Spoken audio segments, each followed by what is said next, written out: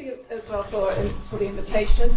As indicated, I'm talking also about sort of legal approaches to detention. So hopefully you'll find that the paper ties in fairly well with the two previous speakers.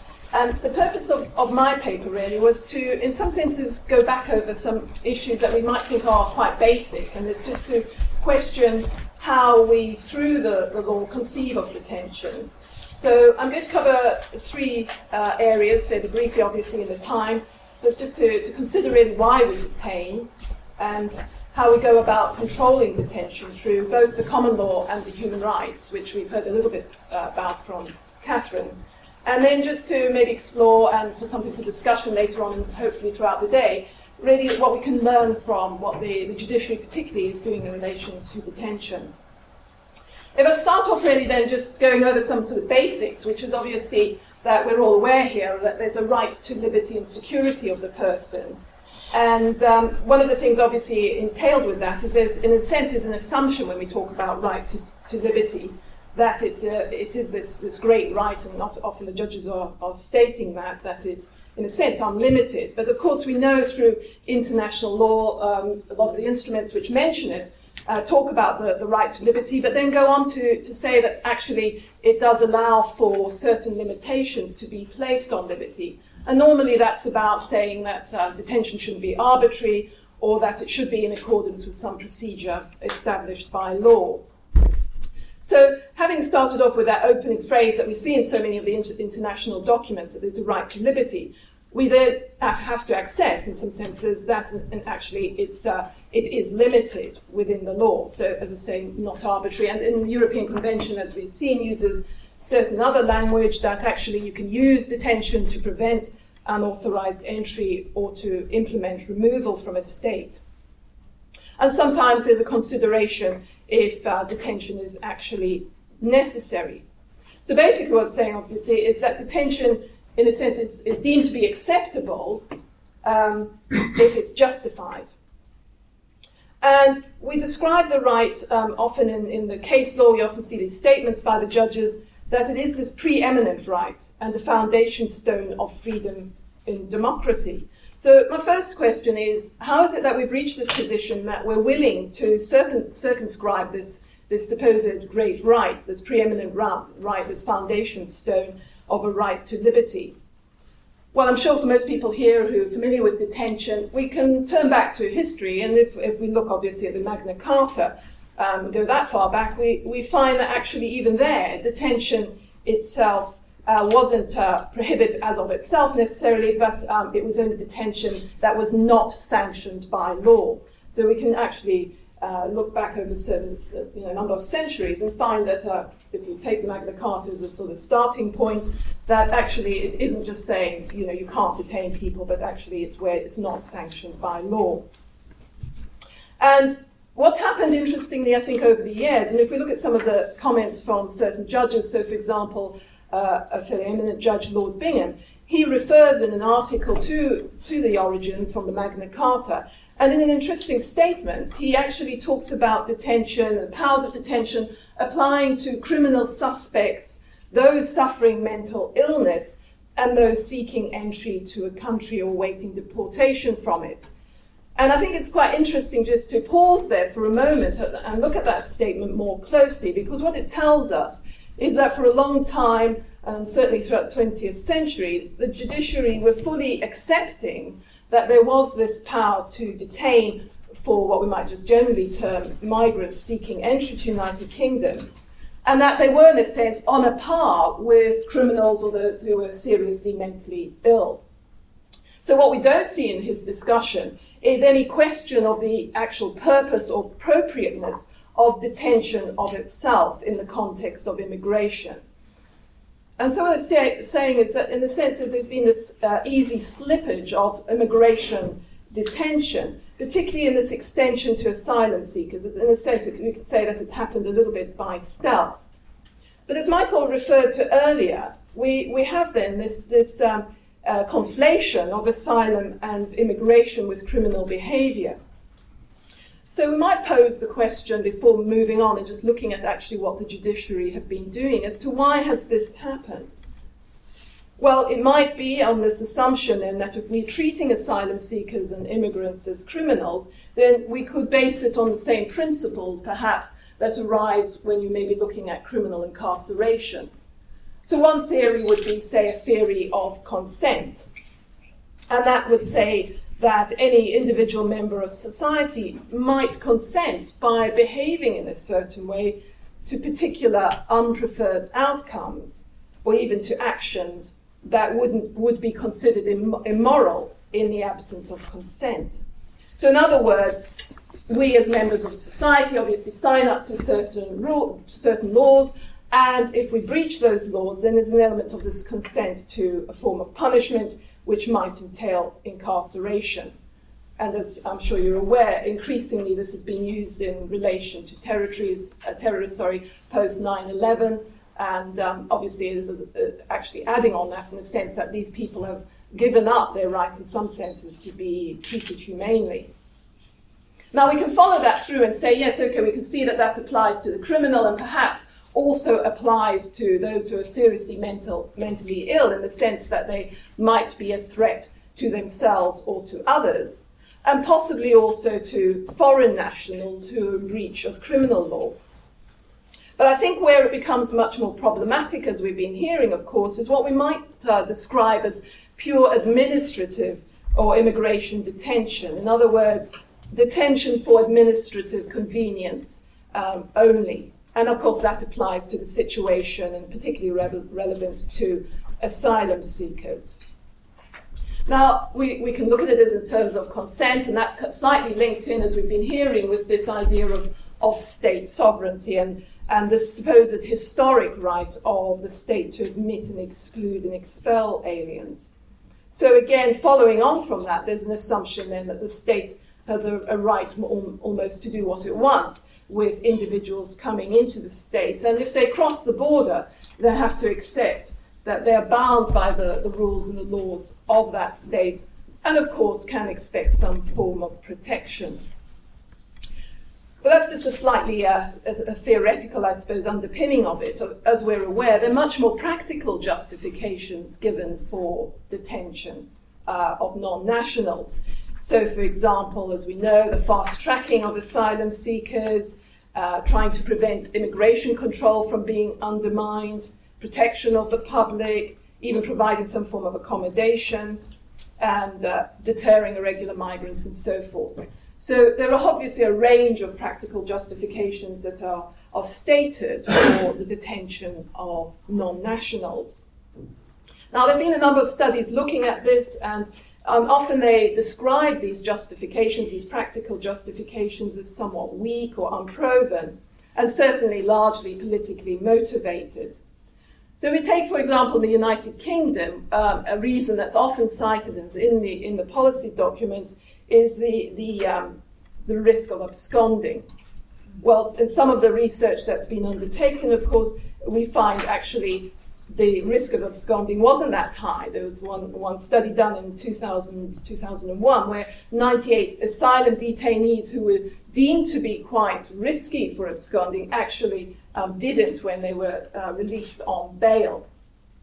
And the Home Office doesn't provide statistics on this, but as we know, it appears very high in their reasons for actually agreeing to the detention. So the data is not there, but it's obviously one of the main reasons that is used in deciding to detain. We know the reason we might ask, well, why is that? Well, of course, this plays well, as we've been hearing, both politically and with the public, that we're protecting against this threat that I referred to earlier. Now, Legomsky, for those of you who have done some study on the US, will be aware of his work in examining some of these reasons. And so he's looked in the United States context as these justifications for detaining people.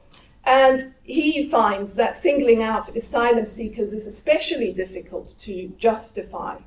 The paradox, of course, what he says is that those who we might term genuine are more likely to abscond because of the fear of return.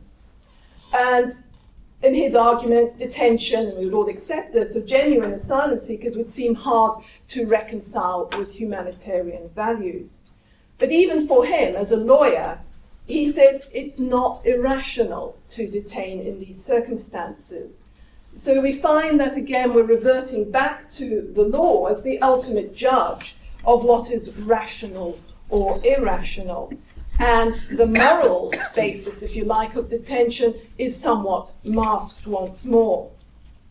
So I want to move on then to that second question, following on then from the assumption that there are these limitations placed on the detention, and in a sense that kind of battle about the morality of detention has been lost.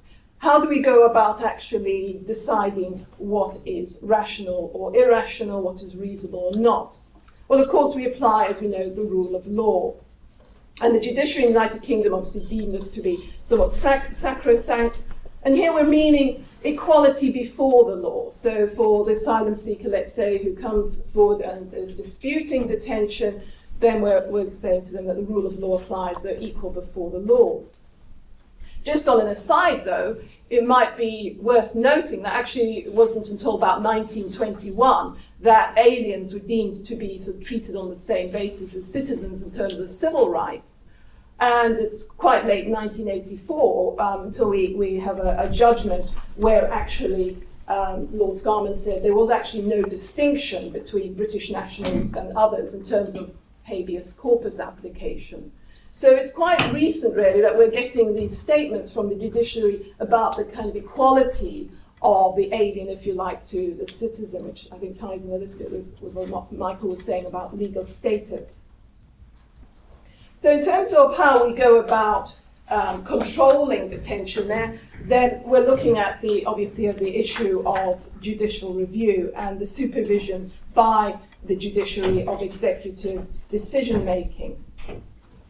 And the point I just want to make in relation to this, it all comes down, in a sense, to this very elastic concept of reasonableness. So to take an example of quite well-known case of the Refugee Legal Centre, which challenged the 3-day fast-tracking process in the United Kingdom as being unfair. And in that case, what we see is that the judiciary did look at it and said, yes, 3 days is very tight, it's going to be quite hard to present a sort of convincing case in these circumstances, and actually found that if you took it from beginning right to end through the appeals process, it could actually stretch to 5 weeks that somebody would be in the supposed fast-track system. But they didn't balk at that.